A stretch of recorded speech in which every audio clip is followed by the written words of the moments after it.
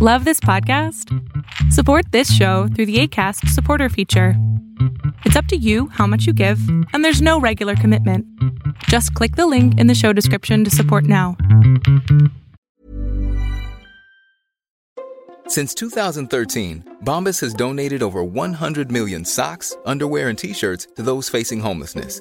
If we counted those on air, this ad would last over 1,157 days. But if we counted the time it takes to make a donation possible, it would take just a few clicks. Because every time you make a purchase, Bombas donates an item to someone who needs it. Go to bombas.com/ACAST and use code ACAST for 20% off your first purchase. That's bombas.com/ACAST, code ACAST. Ready to pop the question? The jewelers at BlueNile.com have got sparkle down to a science with beautiful lab-grown diamonds worthy of your most brilliant moments. Their lab-grown diamonds are independently graded and guaranteed identical to natural diamonds, and they're ready to ship to your door. Go to BlueNile.com and use promo code LISTEN to get $50 off your purchase of $500 or more. That's code LISTEN at BlueNile.com for $50 off. BlueNile.com, code LISTEN.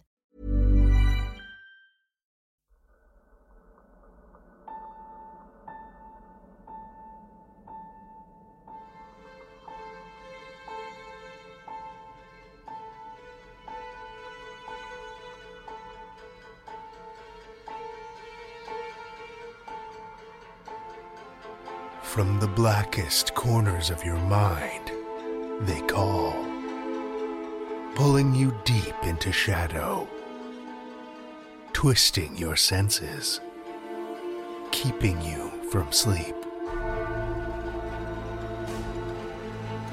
It's time to face your darkest fears.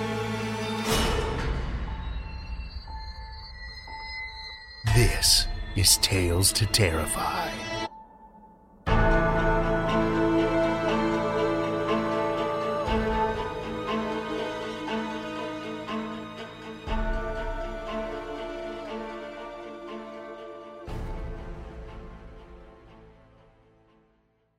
Good evening, children of the night, and welcome. Before we dig in tonight, I've got a delicious morsel to tell you about that I think your taste buds are bound to adore. The latest narration project from our own Andrew Gibson. Here's a little amuse-bouche to whet your appetite. At Broth House, our soups are made from only the finest fresh ingredients, sourced locally through donations. Our charitable restaurant believes that even the homeless and downtrodden deserve a good meal, a gourmet meal.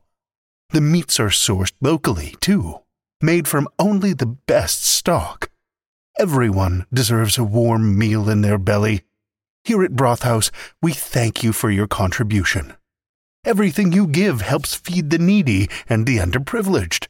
We cannot express how much we appreciate your generous donation. A savory cannibal thriller, read by Andrew Gibson, Broth House by Robert Essig, is now available on Audible. If you enjoy Andrew's narrations on the show as much as I do, make sure to check this one out. Link is in the show notes. Speaking of tasty, terrifying morsels, we're a full week into our latest flash fiction contest. The entries have begun to trickle in, but, as usual, the appetites of our readers are voracious, and so far, they've only been whetted. So I'm relying on you to get your secret society-inspired dish cooked up and delivered to our table, hopefully before they get too hungry to help themselves and do something they, and I, will regret. Head to talestoterrify.com/flash contest for all of the details and links to our submissions platform. You have until March 1st. Now, how about something to whet your dark appetite? We have one story for you this evening, which comes from A.D. Ross. A.D. Ross started out writing as a student filmmaker and transitioned to writing prose when he finally ceased being a student. His first published story, Demon, appeared in the 2017 anthology Realities Perceived. He lives in the north of England and mostly frets about not doing enough writing. He also has a PhD in modern British history, and he isn't sure why. Children of the Night, join me for A.D. Ross's Grandfather Rot, a Tales to Terrify original. One size fits all seems like a good idea for clothes until you try them on. Same goes for healthcare. That's why United Healthcare offers flexible, budget-friendly coverage for medical, vision, dental, and more. Learn more at uh1.com. Life is full of what-ifs. Some awesome, like what if AI could fold your laundry? And some, well, less awesome, like what if you have unexpected medical costs? United Healthcare can help get you covered with Health Protector Guard fixed indemnity insurance plans. They supplement your primary plan to help you manage out-of-pocket costs. No deductibles, no enrollment periods, and especially no more what-ifs. Visit uh1.com to find the Health Protector Guard plan for you. Millions of people have lost weight with personalized plans from Noom. Like Evan, who can't stand salads and still lost 50 pounds. Salads generally for most people are the easy button, right? For me, that wasn't an option. I never really was a salad guy. That's just not who I am. But Noom worked for me. Get your personalized plan today at Noom.com. Real Noom user compensated to provide their story. In 4 weeks, the typical Noom user can expect to lose 1 to 2 pounds per week. Individual results may vary.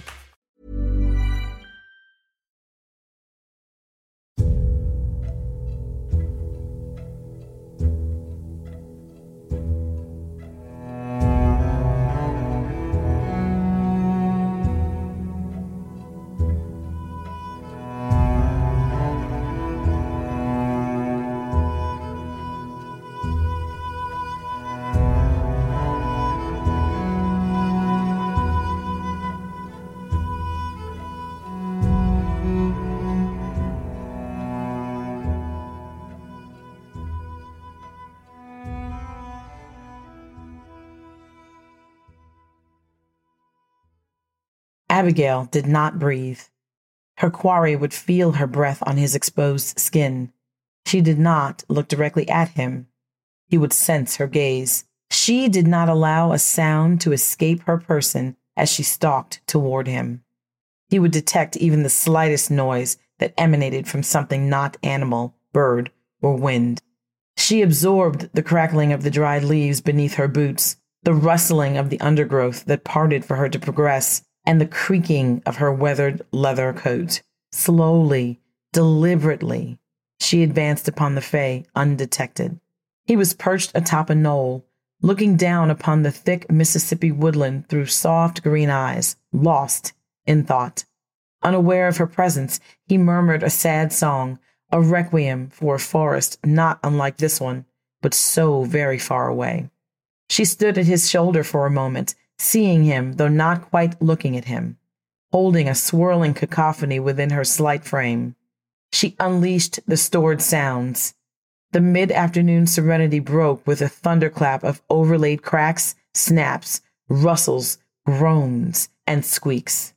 The Fae reacted like a fish landed by dynamite, convulsing, then dropping limply before the muddied toes of her riding boots. His otherworldly eyes stared up at her, wreathed in uncomprehending fear, the unspoken question evident upon his thin face. How? She did not speak as she bound his wrists and ankles with hexed rope. She lifted him easily onto her shoulder, troubled more by keeping him balanced atop her narrow figure than his weight. He weighed far less than would a mortal man of equal stature. The trudge back to her house was loud. She did not expend the energy to deaden the forest sounds. After some 30 or 40 yards, her captive began to wail inconsolably. I'm a poor slave, he protested. She deposited him across the back of Arthur's saddle. Arthur whinnied unhappily, unsettled by his otherworldly burden. Abigail mused at the horse's reaction for a moment. Arthur had never shied from her. Perhaps more of the mortal realm remained in her than she believed. Stowing the existential question for later, she turned her attention to the bound Fae. Would you like me to cut out your tongue? She asked finally, very politely. It's truth I speak, the Fae insisted, cowering before her. After what you have done, you have the gall to say such a thing? Did you say the same to the children you stole? As it happens, yes, I did tell them such, with many sincere apologies. Her face darkened. Please, it is truth. The master stole me from the old world. You have seen it, haven't you? I can see it in your soul. You were stolen from the old world, too. Not stolen, she objected. You were a child, I think, the Fae went on, nodding vigorously. You walked with my people, didn't you, when you were small? That was a very long time ago. An immortal blink, he teased. You are not as old as you think, Sister Witch. Do not test me. I'm to deliver you to justice in the Free State. They did not specify that I need to deliver you intact. With that, she swung up onto Arthur's back and spurred him on. You are powerful, the Fae observed, after they had ridden for a couple of miles. Yes, she agreed. You could break the master's curse and give me my freedom. If such a curse were upon you, yes, I could undoubtedly break it, though I've sensed no such hex. Hidden. The masters are skilled, the slave makers. You share their blood, white devil, he chuckled knowingly. You try my patience. With truth, he shot back. But you stand for freedom, don't you? I do. Then grant mine. I've entered into a contract with the Free State. I can't just turn you loose because the mood takes me. Ah, because you're a white devil, they do not trust you. Stop calling me that. Be silent, she snapped. The Fae was gleaning too much, fathoming her motives. If he probed much farther, he would unearth her guilt and her irrational yearning for the approval of the freed peoples, and then he would seek to wield them against her. I can direct you to a wicked man. He lives very near to here. You could bring him to justice, the Fae offered, mercifully changing tact. None of the estates this close to the border keep slaves. They have too much sense, she retorted. So near the banks of the Mississippi, any slaveholder would soon face a visit from the Free State's militia. The Confederate Congress might raise an occasional ruckus should a master be harassed on this side of the boundary, yet still, the promised divisions from Atlanta had not arrived. It was apparent to all that the Confederacy's appetite for war was long sated. This wicked man does, I swear, the Fae maintained. Many slaves, all die. You could stop it. Abigail pulled up Arthur's reins, and he came to an obedient halt. She scratched affectionately at his mane before swinging down from the saddle. The Fae looked at her expectantly, and his eyes widened in surprise as she clamped her hand over his mouth. He struggled and moaned as she worked her hex, but bound, he could not resist her. They rode in on a quiet that Abigail found almost blissful, the Fae unable to speak without a mouth to open. Such a hex would not have worked upon a mortal, but magical beings were more malleable when subjected to transfigurative curses. The Fae tried to protest, but the clatter of hooves drowned out the sounds he made behind the smooth skin where his lips had been. She returned his mouth only after she had supped, though the plaintive looks he gave her were almost as off-putting as his prattling. I'll never be welcome in the Free State again if I break my contract, she told him, when he recommended his extortions for freedom. She had examined his aura shortly after making camp and confirmed that he was speaking the truth. There was a binding enchantment laced through his soul. It was an intricate curse which would require considerable skill to unravel, though Abigail was more than equal to the task. The discovery troubled her. She had assumed the Fae who crept behind the Free State's borders to steal children away into bondage did so of their own free will. How did the slave makers entrap you? She asked eventually. The Vodun priests and those freed folks with training in European witchery had scoured the Mississippi wilds and caught only a handful of Fae. They had not been eager to ask for help from outsiders. Abigail doubted she would ever get a better opportunity to win the freed people's respect. A cursed child in the old world, the Fae explained. A child with such shining fancies who talked to the trees and danced with beings of pure imagination. We could not resist. We brought her to revel with the fair folk, but alas, we grew sick and weak. We did not sense the poison that the slave makers had secreted within her psyche. They exposed her and then suppressed her recollection so we would not see it in her thoughts. He sighed sadly. The slave makers subjugate all the world. Not me, she said quietly. They did, though, once, I think.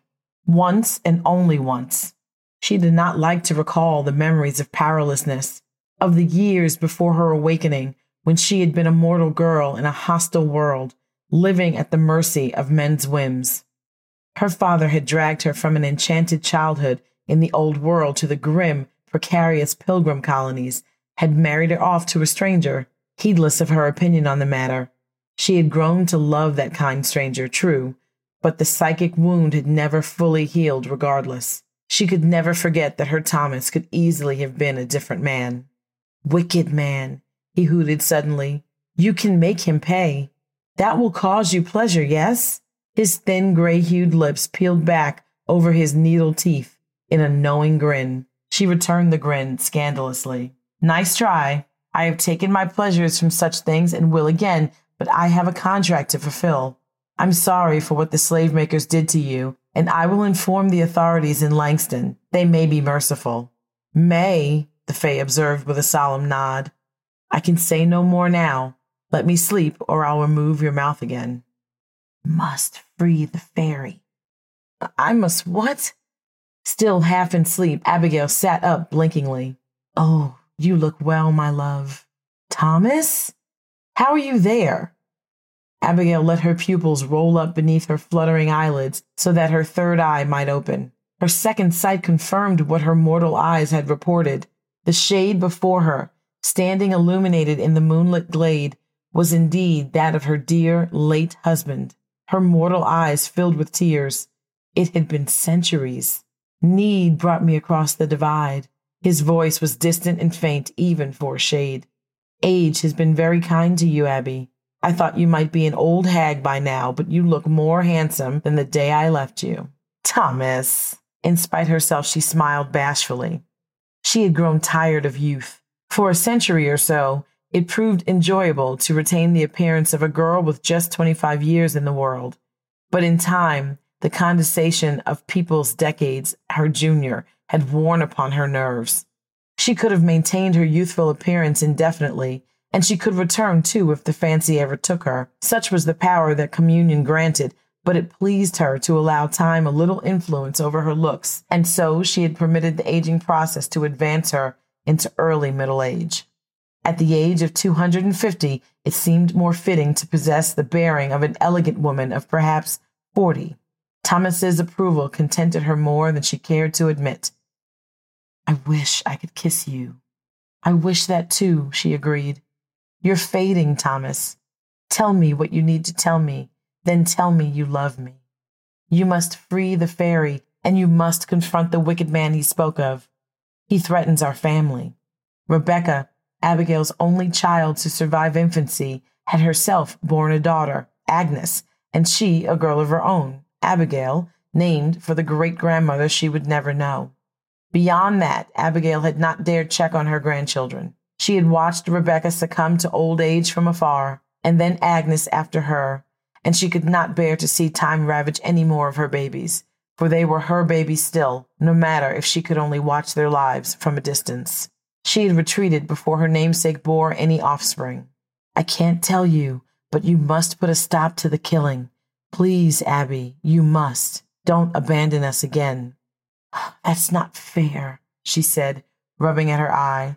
She had been thankful the man her father chose was gentle and compassionate, easy to love, yet in retrospect, she found herself wishing he had been the ogre she'd feared. It would not have been hard to leave such a man. I love you, Abigail. I always will.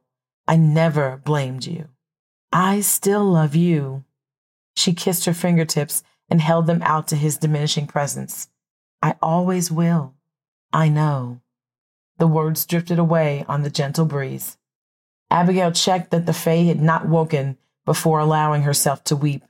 She thought of Thomas and her mortal life rarely now. The years between usually permitted her the luxury of imagining it had all happened to somebody else, that it had been another Abigail who turned away from a God-fearing existence to commune with an untamed spirit and walk the wilder path of freedom, knowing her husband and child could not tread it with her.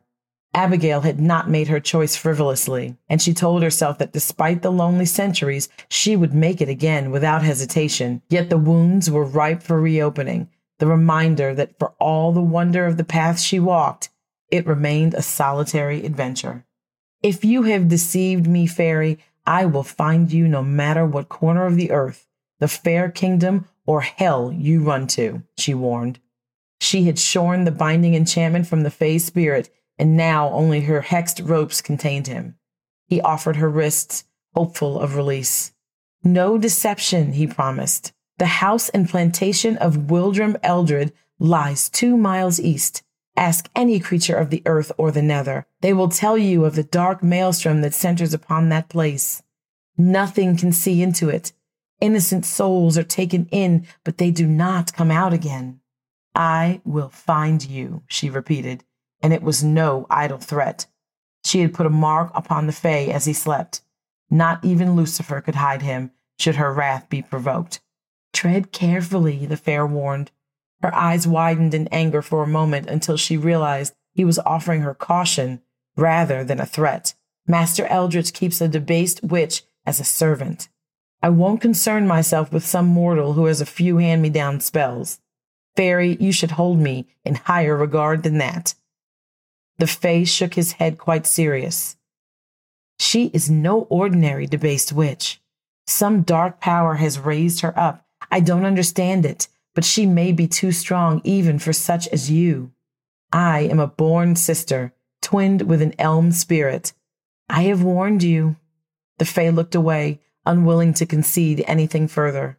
Very well, she said, unknotting the binds at his wrists. I will tread very lightly. Thank you, Abigail, daughter of Agnes. The Fae seemed pleased. I've enjoyed our time together, and I hope you don't come to harm. You fairies are very strange. That has been observed many times by many folk. Go now, before I think again. She shooed him off and climbed back into her saddle. The Fae waved happily and faded into the surrounding greenery without moving, his mischievous eyes disappearing lastly. Abigail paused for a moment, fearing that she had made a mistake. The Marshalls and Langston were not a forgiving bunch, and the thought of losing their friendship gnawed at her. Yet it was too late to reconsider. She could track the Fae using her mark, but it might take decades to catch him again. There was undeniably something very wrong with the Eldred plantation and estate. Abigail circled it at a good distance some 3 times and saw no birds fly overhead. There were no signs of any crops growing, no hands, free or otherwise, working the fields, which were fallow and taken over by weeds. Abigail turned her second sight upon the neglected plantation and found it shrouded in an impenetrable psychic mist, perhaps the periphery of some metaphysical maelstrom. She retreated a mile up a back road before she stopped to parley with the local ghosts, reconsidering her dismissal of the Fae's warnings. What's wrong with that place? She asked the dead woodsman who had answered her summons. Don't know, he admitted. It's been like that as long as I remember, since I was a boy at least. Can't nobody see in there. None of us deadens ever wander too close neither. Get a wicked bad feeling if you creep too near, you understand? I need to get in there. The wife was regular folk, passed some 10 years since. Across the divide, but we could get her impressions from the air. You should go as her kinfolk. That'll work for me. I have paper hereabouts. If you think you could conjure me a few letters of introduction in the wife's hand. No trouble, Sister Witch, the woodsman agreed happily. Val can see to it. Just you be careful not to let Nanny catch on you're not regular folk. Nanny? She's the debased witch this Master Eldred keeps? She is, though she's a darker sort than any of us have ever seen. I'd have said a born sister shouldn't trouble with her, but from what we saw 5 years since, tell me, please. One of these Free State boys with the African magic came by, asking Master about his people, if they're all free. Nanny comes out the house and slaps a hex right on him. He wanders away looking all dazed, all his questions forgot. I seen what those African magic boys done in the war. No common base witch just walks up and slaps a hex on one of those boys like he's some glum-blind mortal. Thank you, she murmured. You be careful now, Sister Witch. With all her magic buried deep, Abigail pulled the doorbell of the elegantly decaying manor. She stood demure and weak, awaiting an answer, her appearance utterly transformed. She had contorted the bones of her jaw and cheeks, had blanched her skin a little to present a familiar resemblance to William Eldred's deceased wife. She had not worn a stranger's features in decades, and the feeling was strange, discombobulating even. Yet she turned this to her advantage, smoothing the discomfort into her new persona, the northern socialite so far from home, seeking the hospitality of the brother-in-law whom she had never met. A small, gray-faced woman opened the door. Abigail knew at once that this was Nanny. Even without the use of her second sight, she could discern the dark power emanating from the woman's sinewy frame.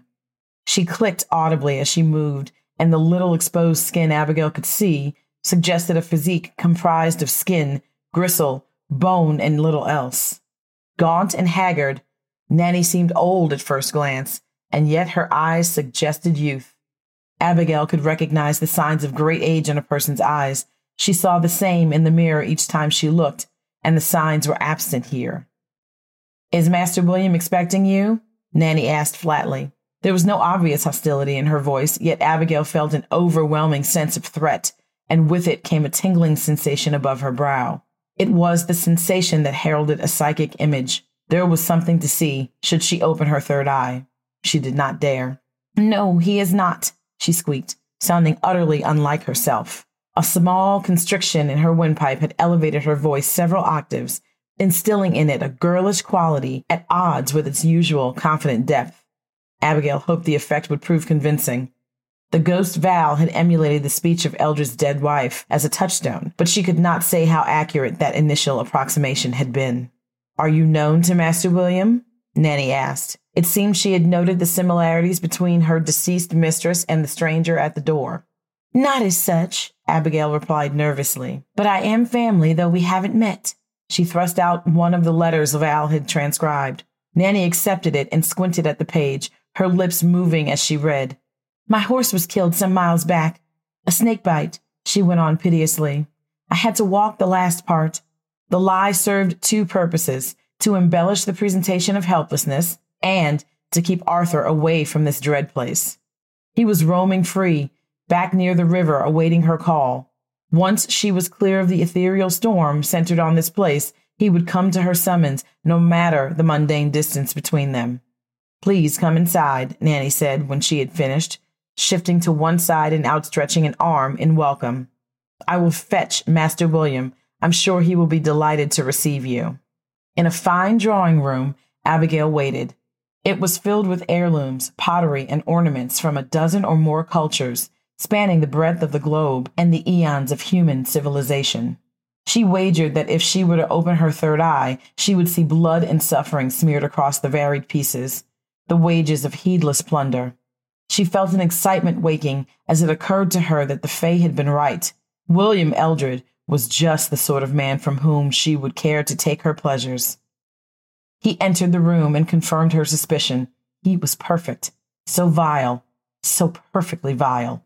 "Well, I will be damned," he drawled upon seeing her. He licked thin lips, and his thoughts were plain to Abigail, even without recourse to an enchantment for hearing them. "How do you do?" She stood, bowing her head demurely. "Most well," he answered, sizing her up and down. She could feel his eyes upon her, and so bated her breath to hold back the excitement. "Forgive me, dear Abigail," he said, though it was quite plain that he desired no forgiveness.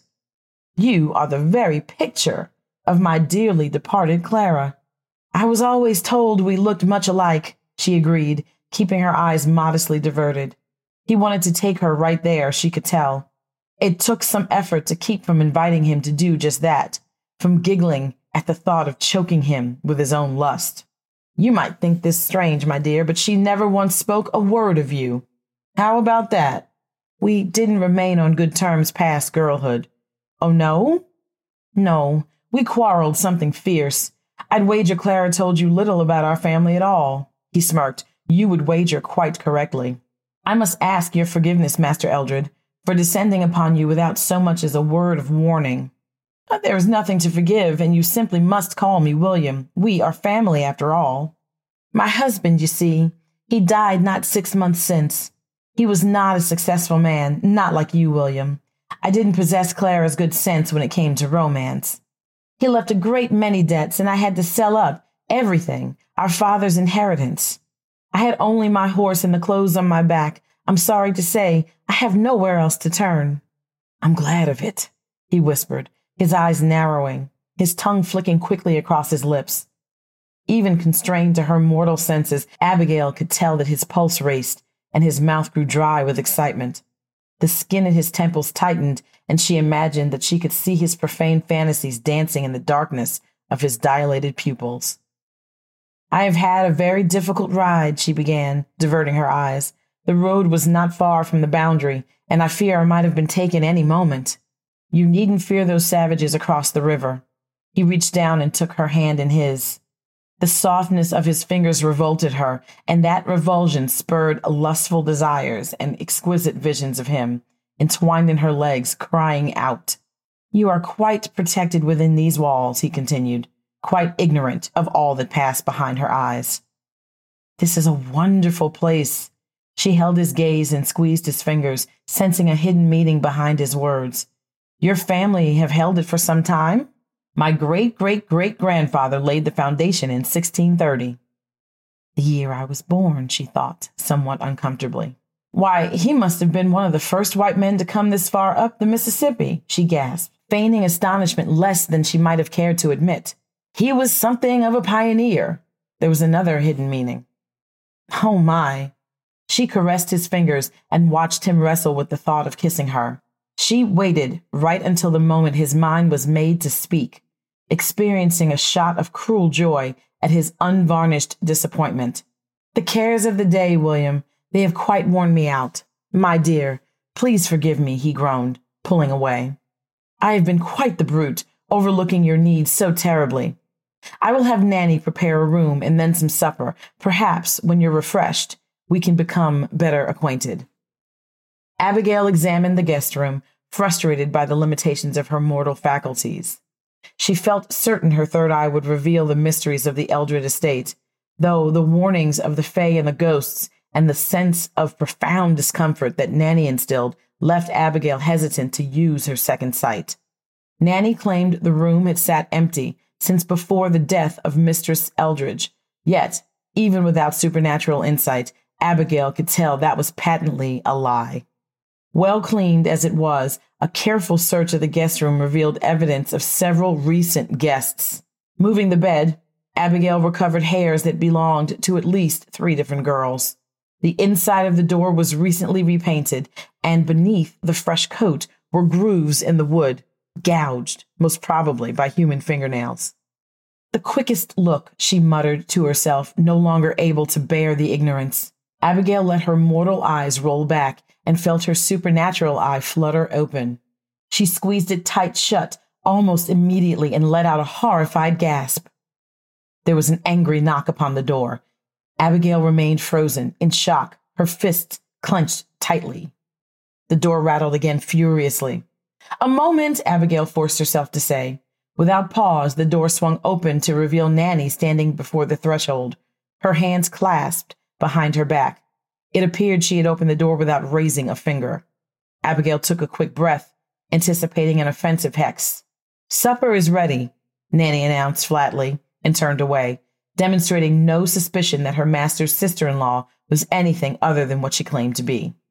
Abigail exhaled, and finally her fists unclenched, though the memory of what her third eye had seen did not fade. Red eyes, rotten and malicious, lidded in decaying oak, staring out hungrily, insatiable. It was something very old, very evil, and very close.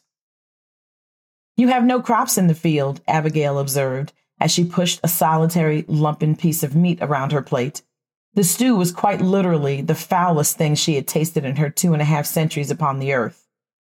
Sitting across the table, Master Eldred was gobbling his gigantic portion like he was a starving man come upon a feast. He certainly had the appearance of a starving man, gaunt and rangy thin. Abigail found herself wondering whether Nanny permitted him food when they did not have company. I don't farm, Eldred replied, not even between mouthfuls. I have other business. Pray, do tell. Abigail lifted her spoon and braced herself for the foul stew.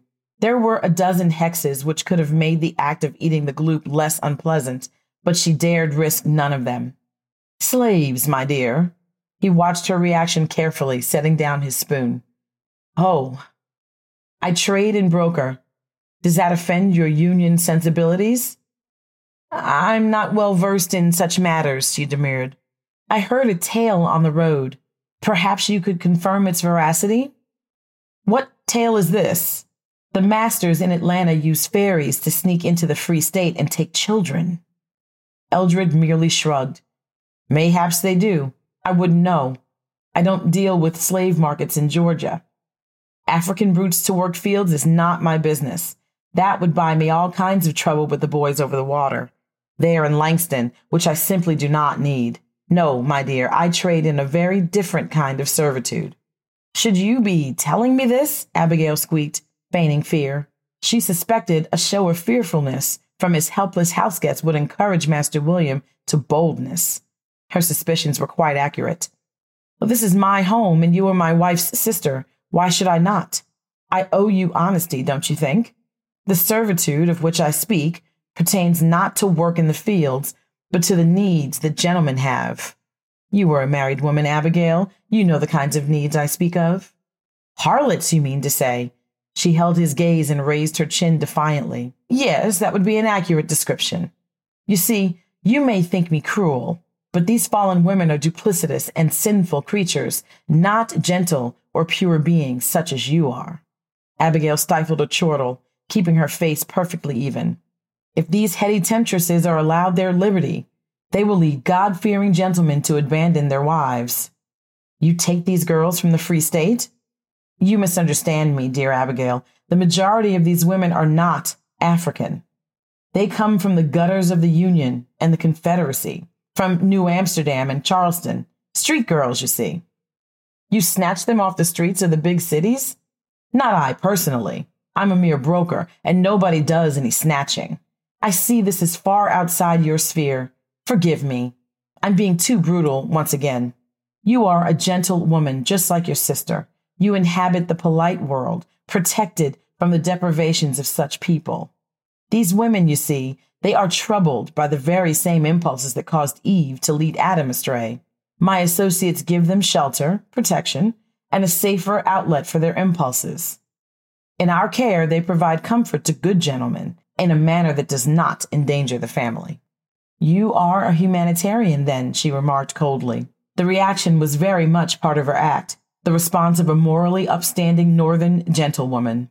Were it not for Nanny and the Eldridge presence, hidden somewhere nearby, she would have assaulted him with a flaming cocktail of hexes and taken her pleasures from him atop the still-laid table, and she would not have stopped until the agony had driven him to madness. Yet, she still did not have the full picture. She had choked many a whoremonger upon his own desires, but vile as those men had been, none had resided beneath such a maelstrom of otherworldly malice. There was more to William Eldred's depravities than the exploitation of destitute girls for the base desires of wealthy men. You judge me harshly, and I cannot blame you. I have been indelicate. These years since Clara's passing have coarsened me, I'll admit.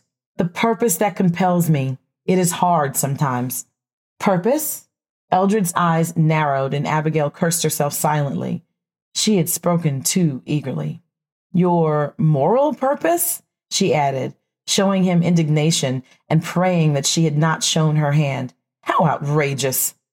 Tell me, have you found someplace else to go since we last spoke? Eldred's mask of gentility slipped fully. You came to my door, seeking charity.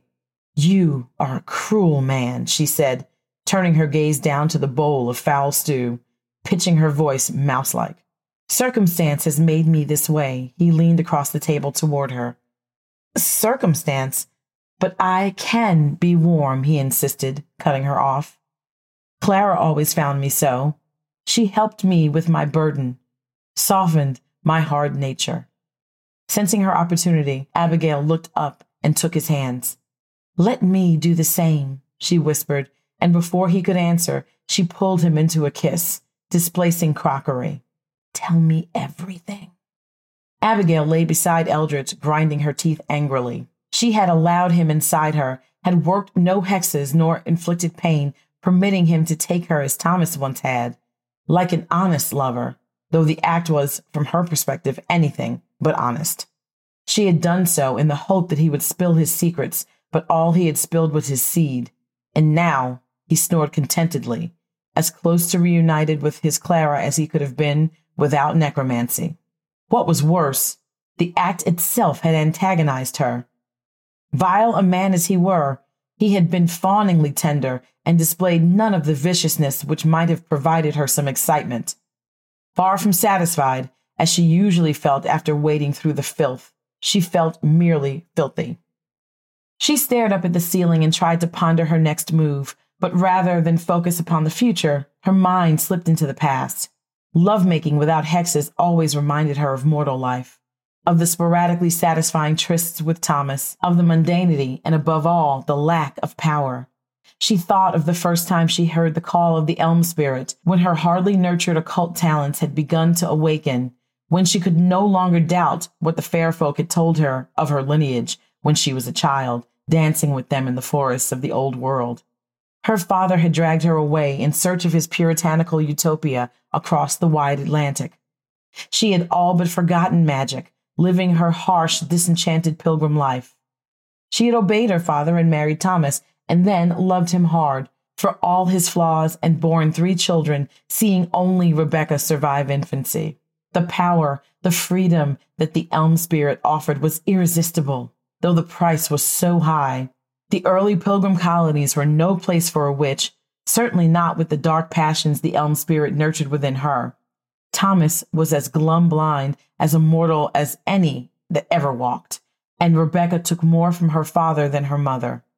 Abigail had sacrificed her mortal family, had left that life behind, and yet now, even after centuries had passed, the pain could still assail her.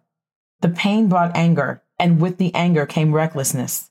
There was evil here and fear of some debased witch with up-jump powers should not keep her from confronting it. Damning the risk of discovery, she allowed the third eye to open.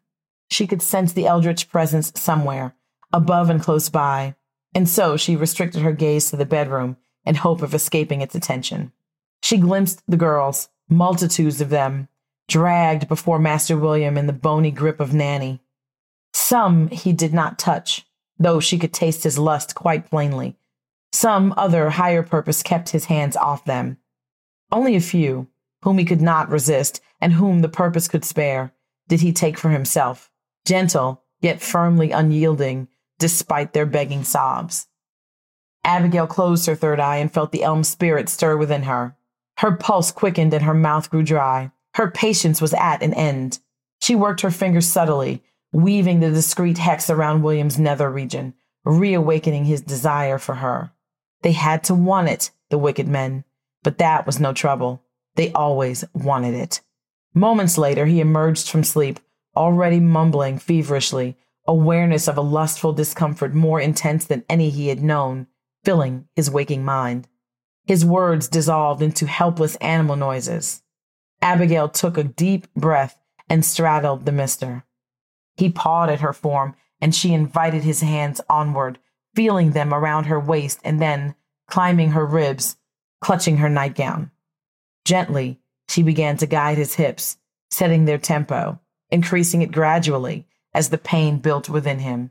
"Tell me everything," she moaned, sucking the pleasure out from him, to add to her own, leaving him only raw agony.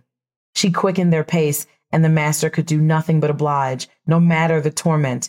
His dark urges, now twisted against him, were insatiable, no matter the damage heeding them may cause.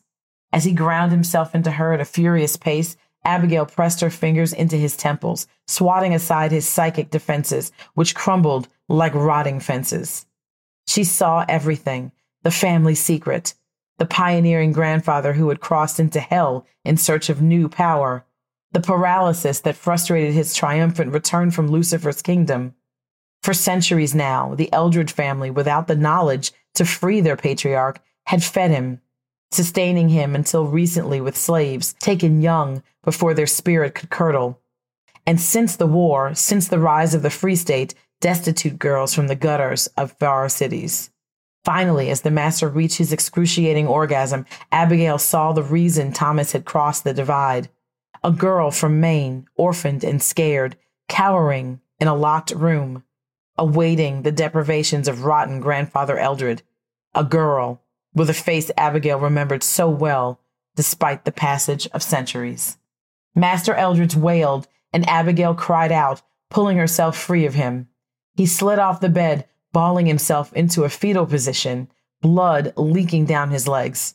Abigail stumbled to her feet, all caution abandoned, made frantic by the maternal instinct suddenly rekindled. She was barely aware of the door opening, of Nanny standing in the threshold, her face stony and blank.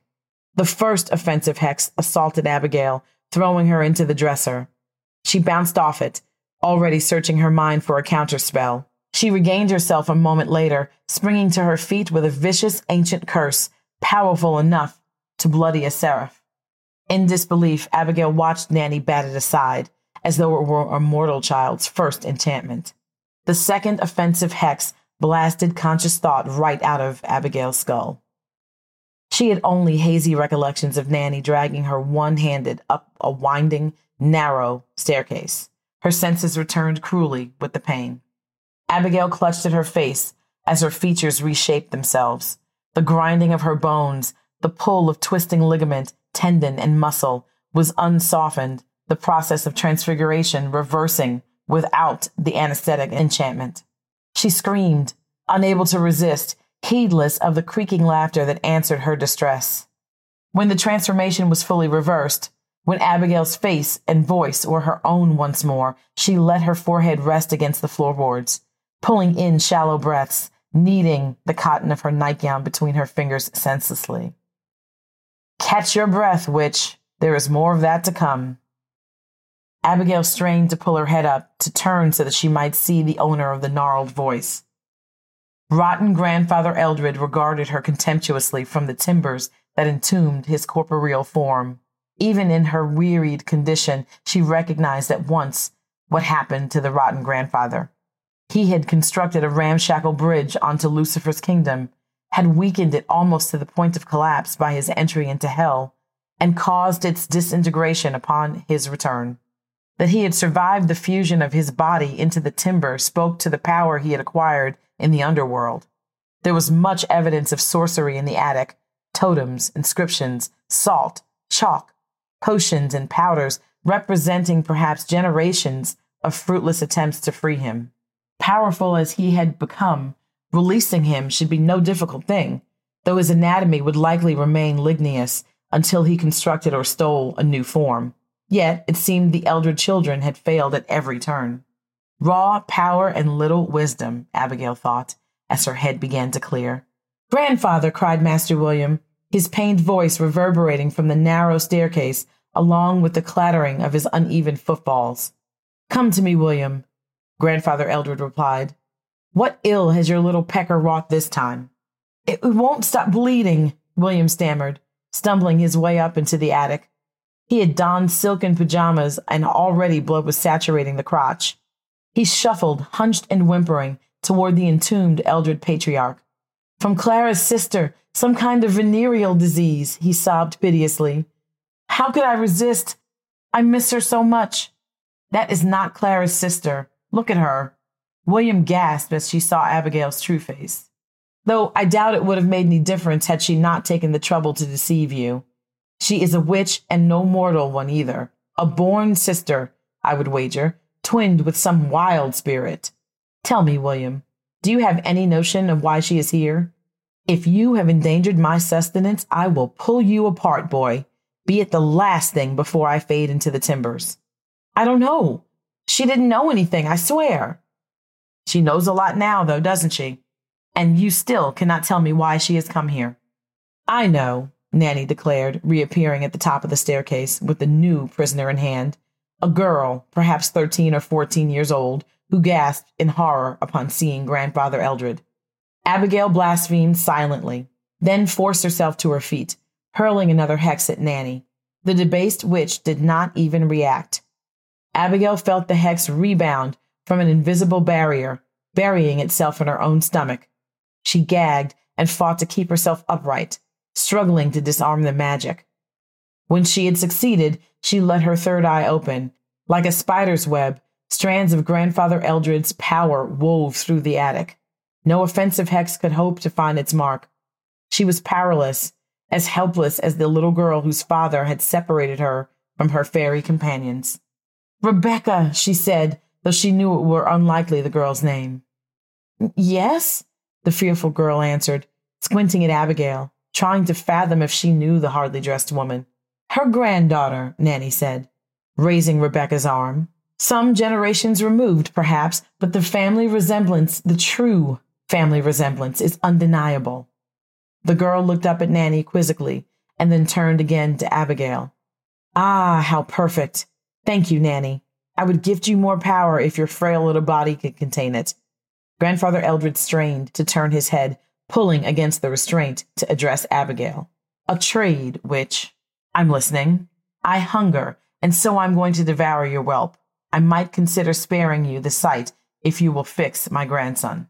"That doesn't sound like much of a trade," Abigail remarked, casting a frown toward William's pathetic form.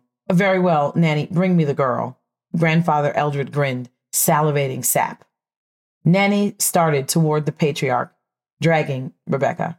"Please, no!" Rebecca shrieked, trying desperately to dig her bare heels into the floorboards. Her struggling meant nothing to Nanny. "Wait! I don't want to see this, please. Let me take the deal." Abigail held out her hand in appeal to the Eldred patriarch, in the process edging herself toward Nanny. The debased witch put herself between Abigail and Rebecca, unaware that she was doing exactly what the born witch hoped she would. "The trade has expired. You will watch," Grandfather Eldred said flatly. "Please." "It still hurts," begged William. "Oh!" Abigail exclaimed, moving her hands to her belly as though in anguish, concealing the spell she was weaving upon the seed she still held inside her. Nanny raised her free hand, ready to cast a hex, her attention diverted, her body positioned exactly where Abigail needed. William gasped and straightened suddenly as the spell took effect. His eyes glazed and he seized Nanny, so surprised she barely even struggled. "What?" Grandfather Eldred began, cutting off as Abigail began her next incantation. Instinctively, the rotten patriarch resisted until he felt what she was doing. "What is this?" he asked, as he began to pull free from the timbers that imprisoned him. "Your freedom," Abigail admitted. "You think I'm going to spare you?" "No, you'll be too hungry to spare even your own children." Too late, he realized what she had in mind. With his first step in the mortal world in centuries, all that mattered now was the ravenous hunger. "Rebecca, come to me," shouted Abigail, darting for a piece of chalk. Nanny regained her wits and pried herself loose of William. With a golem fury, he scrambled to restrain her, ripping her dress, revealing the skeletal, vascular state of her flesh, ravaged by the power Grandfather had bequeathed. Rebecca was free to run, but she hesitated, torn between the open staircase and the strangely familiar woman. "Rebecca, please!" Grandfather Eldred was almost free of his prison. He roared incoherently. It was a sound like his grandson had made, yet amplified and intensified 1,000-fold. "Please, Rebecca, don't leave me again." Grandfather Eldred stalked onward, his timber legs far stronger, far more flexible than they appeared. William did not even turn as he was pulling away from Nanny, flailing for her as the rotten patriarch twisted his head around, pried open his jaws to suck the life right out of him. Without fully knowing why, Rebecca chose to trust the familiar-seeming woman, rushing to her side even though the stairs seemed the more logical option. Abigail took Rebecca's hand, thrusting it into a piece of chalk. "Draw a circle around us, my love," she instructed. Rebecca chalked furiously into the floorboards, whilst Abigail chanted and Grandfather Eldred turned his attention to Nanny, who gave herself willingly. William, now a desiccated husk, lay discarded. Abigail dropped to her knees, wrapping her arms around Rebecca and squeezing her tight. "Shut your eyes," she whispered. The rotten patriarch approached gingerly, still unsated. He stretched out his wooden fingers and recoiled as the air scorched them. She is mine, and you will not take her, Abigail hissed, hugging Rebecca possessively. The spirit within her stirred, and the column of air above the chalk circle ignited. Grandfather Eldred raged in frustration, upturning the attic, hurling dismembered parts of his grandson to immolate the flaming circle. Don't look, Abigail told Rebecca, stroking her hair as she used to 2 centuries past. They remained within the circle for an unmarked stretch of time, Rebecca sobbing softly within Abigail's embrace. Though she knew this was not her Rebecca, Abigail could not contain the joy of being a mother once again. She squeezed tighter. She did not want to let go, ever. Silence came at some point in the early hours, and with dawn, silence gave way to a chorus of birdsong. Who are you? Rebecca asked sleepily. I'm your grandmother. Rebecca frowned, uneager to contradict her savior. She had known both her grandmothers, who had both died, and neither had been this woman, who was surely too young besides. Well, your great-grandmother several times over. You can't be. You're not old enough. Abigail smiled and kissed her on the cheek. I'm 250, young lady. I can assure you I'm very much old enough. She stood and examined the devastation around them. You're a witch! A true witch! Rebecca exclaimed, delighted. I am. What was that thing? A demon? Close enough. Stay behind me. The rest of the house was in much the same state as the attic, ransacked by Grandfather Eldred in his search for sustenance. Abigail glanced out the front door, spotting a trail of small dead animals, mice, rats, and birds that led into the fields. It seemed the rotten patriarch had escaped into the world. She took a moment to reflect upon the task of capturing him before she went back inside in search of her clothes. Is it gone? Rebecca asked, passing Abigail her riding boots, retrieved from the guest room. They had returned to William Eldred's room, where Abigail's clothes were deposited in a heap on the floor, beside the upturned bed. Abigail had righted it, so she might sit. I think so. Abigail pulled on her boots hastily. I have to catch up with it. There's no telling what carnage the vile thing might wreak. If it weren't for your life, I'd never have set it free. Oh, Rebecca frowned. Is this my fault? Abigail stood and took the girl by the shoulders. Never think that. The world is filled with vile men. Never shoulder the guilt for their actions. You did nothing wrong. Have you done wrong? Abigail turned away from the question and grabbed her pack from the bed, making for the door. The question prompted thoughts of passions she indulged at the expense of wicked men, and the fear of what she might do if the endless supply of wicked men were ever to falter.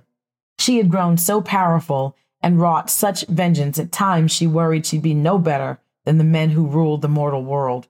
She batted the inconvenient thoughts away. Stay close, unless I tell you to run. Then don't hesitate. Rebecca lingered for a moment, unsure of the witch who claimed to be her great-great-grandmother. Yet when Abigail left her sight, the fear of abandonment overcame her, and she hurried after her savior. Abigail stood on the porch with her arms outstretched, calling silently to Arthur, praying rotten Godfather Eldridge had not found the horse. The psychic maelstrom had dissipated, its invisible swirling winds dropping, and so the call should reach her horse. Sister Witch! The faint echo of the dead woodsman came on the wind, drawing Abigail's attention. She reached back instinctively, feeling for Rebecca, who huddled behind her. Get back in the house! The dead woodsman's shade was moving quickly, eerily through the overgrown field before the house, barely visible in the sunlight. Abigail could just make out the movement of his arms, waving in warning. There was a sudden explosion of vegetation, a predatory eruption like a shark breaching the ocean waves in pursuit of a fleeing seal. The translucent shade half turned in alarm before he was engulfed by the cascade of plant matter centered upon the rotted wooden figure of Grandfather Eldred. Eldred emerged again from the long grass, gripping the struggling phantom, his malevolent eyes fixed upon Abigail as he raised the woodman to his cracked mouth and sucked in the effervescent material of the ghost, consuming the panicking spirit. Eldred rose to his full height, taller now than he had been in the attic, claw-like thorns growing at his extremities, from his elbows and at his shoulders. His limbs and torso had thickened, taking on an altogether more muscular appearance. He had fed and grown stronger already. Wait until I engage it, and then you run straight down the path for the road. If Arthur can answer my call, you'll meet him on the main road. Ride for Langston due west. Trust my horse. He'll see you there safe. Abigail took a step toward the gnarled monstrosity, biting down on her fear, the knowledge that her long life was about to end. I'll keep it occupied as long as I can. You'll be right behind me, won't you? Don't be stupid, girl. It's going to tear me to pieces. Abigail snapped, already chastising herself for the sharpness of her words. Her fear was maddening, her fear and that of the elm spirit within her. Its emotions were wild and difficult to contain at the best of times. It could sense its own impending doom, and it pulled at Abigail, beseeching her to sacrifice the girl and run. She bludgeoned the spirit with her maternal feelings, making it experience the love and the pain, stinging it with the guilt that those sharp words would be their last to Rebecca, lost for centuries and found again so fleetingly. Abigail summoned fire to her fingertips, scorching her flesh, bearing the excruciating heat in the hope that the wooden monster was as susceptible to fire as the old timbers he resembled. She strode down the porch steps into the long grass to meet the rotten grandfather, igniting the dry vegetation as she went. Eldred held back for a moment, doubt creeping into his ancient mind. The flames were overtaking Abigail, spreading into the grass, carrying the promise of wildfire. Rebecca wasn't running. She remained frozen in place on the porch. Abigail wanted to cry out, to get her moving, but all her strength was invested in resisting the flames, in delaying her immolation. Grandfather Eldred backed away from the encroaching inferno, fixing his inhuman eyes on Rebecca. He turned and charged towards the path, meaning to find a clear route to the house and the defenseless child. With a furious howl, Abigail exhaled her desperation, sending her fires surging. Flame reached Eldridge, and his avaricious flesh ignited. In rageful pain, he screamed, struggling for the path. Sensing his impending escape, Abigail tried to intensify the blaze, but her power was spent. She collapsed into the burning grass, her skin blistering, her defeated sobs drowned out by the crackling sounds of the brush fire. The rotten grandfather was escaping the flames, reaching the path from where he could make a beeline for Rebecca. Abigail tried to exhort the spirits for assistance, tried to call for Thomas from beyond the veil, but her voice failed. All she could do was tilt her head and hope that Rebecca was running. The girl was still on the porch, but she was no longer frozen by fear. Tentatively, she was descending the steps, her arms raised, her lips moving furiously. With a thunder crack, a lightning bolt leapt from her fingers, a rudimentary offensive curse. Through her agony, Abigail felt a swell of pride. This Rebecca was truly a born witch, like her grandmother. The pride was consumed quickly by the fire. Grandfather Eldred batted the curse aside with ease, undeterred by the flames which danced along his smoldering shoulders. Abigail battled to retain consciousness despite the sweet promise of oblivion, the deliverance from pain and suffering that the blackness offered.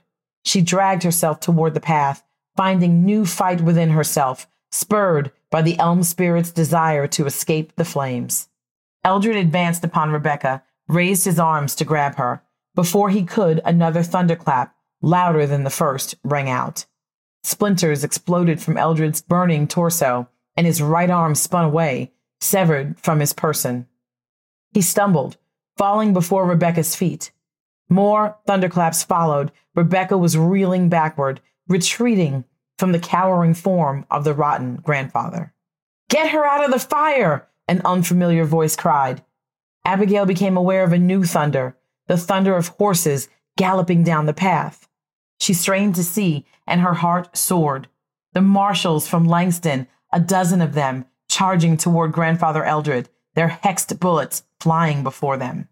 Eldred caught sight of Abigail through the chaos, fixing her with a moment's hateful red glare that burned hotter than the brush fire. Then he roared, sending a shockwave that turned the horses and knocked the marshals from their saddles. He seized the opportunity to escape, charging for the cover of the nearby tree line, disappearing into the trees before the marshals could regain their composure. The marshals fired their hexed bullets into the thicket in several volleys, but hit only mundane timber. Abigail reached out her arm in mute appeal and felt hands wrap about it, and then around her waist, pulling her from the fire. Finally, she embraced the darkness. Thomas was smiling, standing just above the veil, beckoning her onward. Abigail could feel the elm spirit detaching from her soul, could feel the power that kept her rooted in the living world ebbing away. Contented, unafraid, she moved toward her late husband. Something seized her, arresting her advance. The veil began to recede, and the elm spirit snaked its roots back into her soul. Abigail wailed, groping for death, struggling against life's grip. Peace was denied to her. There were debts to pay in the living world, she realized grimly.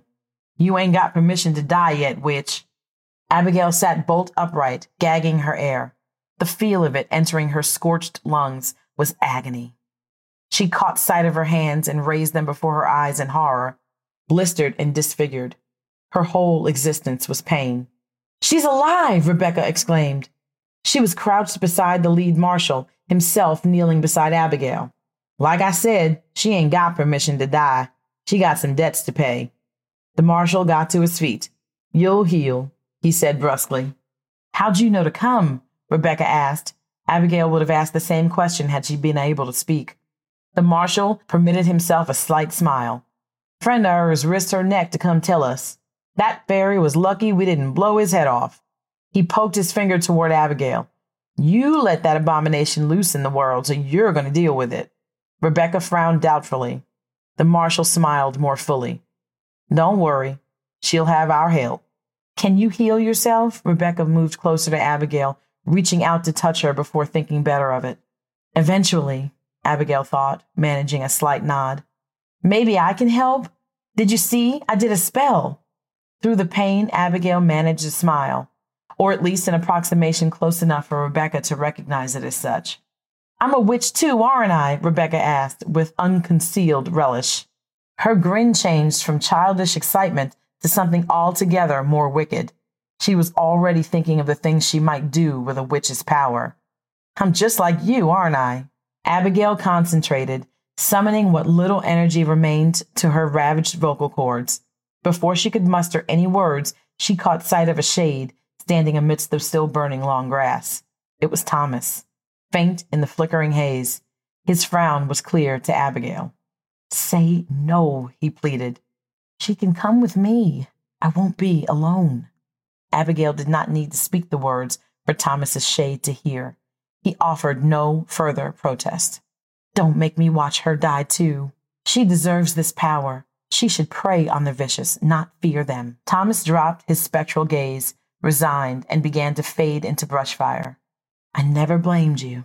Abigail felt her voice recomposing, the power of speech returning. She looked up at Rebecca, still so young and yet already jading. She could see the wildness, the lingering danger in her great-great-granddaughter, the makings of a powerful witch, a companion for the eons, as ravenous and inimicable as Abigail herself. Together, they could make the slave makers tremble. Yet she could not forget Thomas's appeal to spare the poor girl from the horrors, to spare her becoming a horror. I want to come with you, Rebecca said. I don't have anyone else. We'll never be parted again, my love, Abigail answered finally. She looked away for a moment to the fire where Thomas's shade had stood. I'm sorry. I won't lose her again.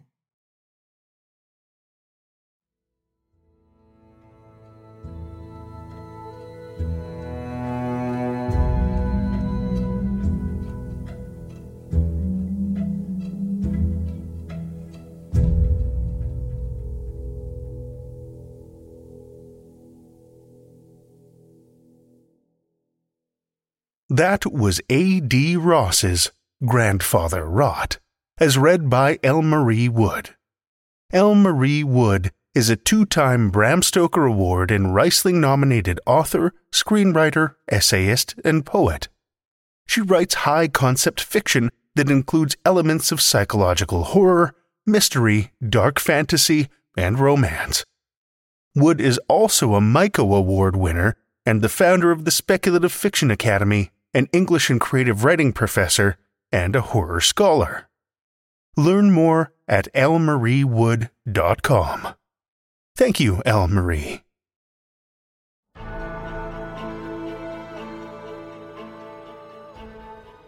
Well, children of the night, the hour is late, and we've run out of tales to tell. For now. Tales to Terrify is made possible by the tremendous generosity of our supporters on Patreon and PayPal. Incredible fans like Lessel Baxter, Paul Belcher, Amanda Carrillo, Amanda Gottfried, and Orion D. Higra, whose generous support helps keep the lights on and flickering ominously. Not a supporter already? Head over to patreon.com/Tales to Terrify, where you'll find all kinds of perks, like ad-free episodes, bonus content, and one-of-a-kind collectibles and merch packs. Every dollar goes back into this show to make it as horrific as possible, and we appreciate it so much. Want another way to support the show that doesn't cost a cent? Head over to Podchaser, Spotify, or Apple Podcasts and leave us a 5-star rating or review.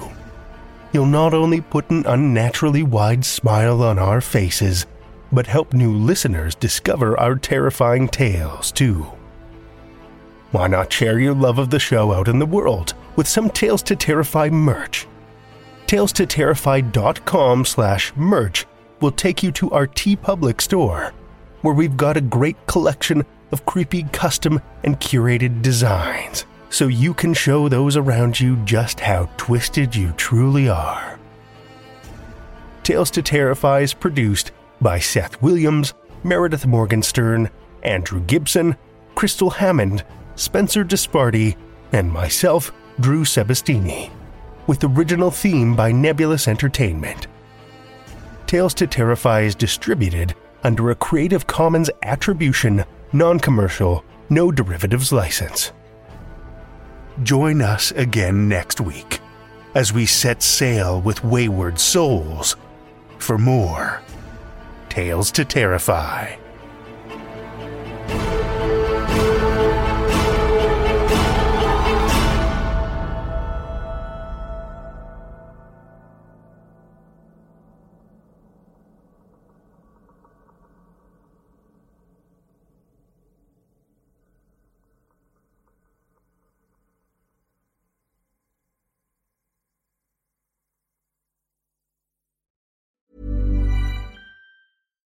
If you're looking for plump lips that last, you need to know about Juvederm lip fillers. With Juvederm Volbella XC and Juvederm Ultra XC, your lip look, whether it's subtle or bold, can last up to 1 full year with optimal treatment and no additional maintenance. Find a licensed specialist and see if it's right for you at Juvederm.com today. That's JUVEDERM.com. Add fullness to lips in adults over 21 with Juvederm Volbella XC or Juvederm Ultra XC. Do not use if you have severe allergies or a history of severe allergic reactions, or if you're allergic to lidocaine or the proteins used in Juvederm. Tell your doctor if you have a history of scarring or taking medicines that decrease the body's immune response or that can prolong bleeding. Common side effects include injection site redness, swelling, pain, tenderness, firmness, lumps, bumps, bruising, discoloration, or itching. As with all fillers, there's a rare risk of unintentional injection into a blood vessel, which can cause vision abnormalities, blindness, stroke, temporary scabs, or scarring. For full, important safety information, visit Juvederm.com.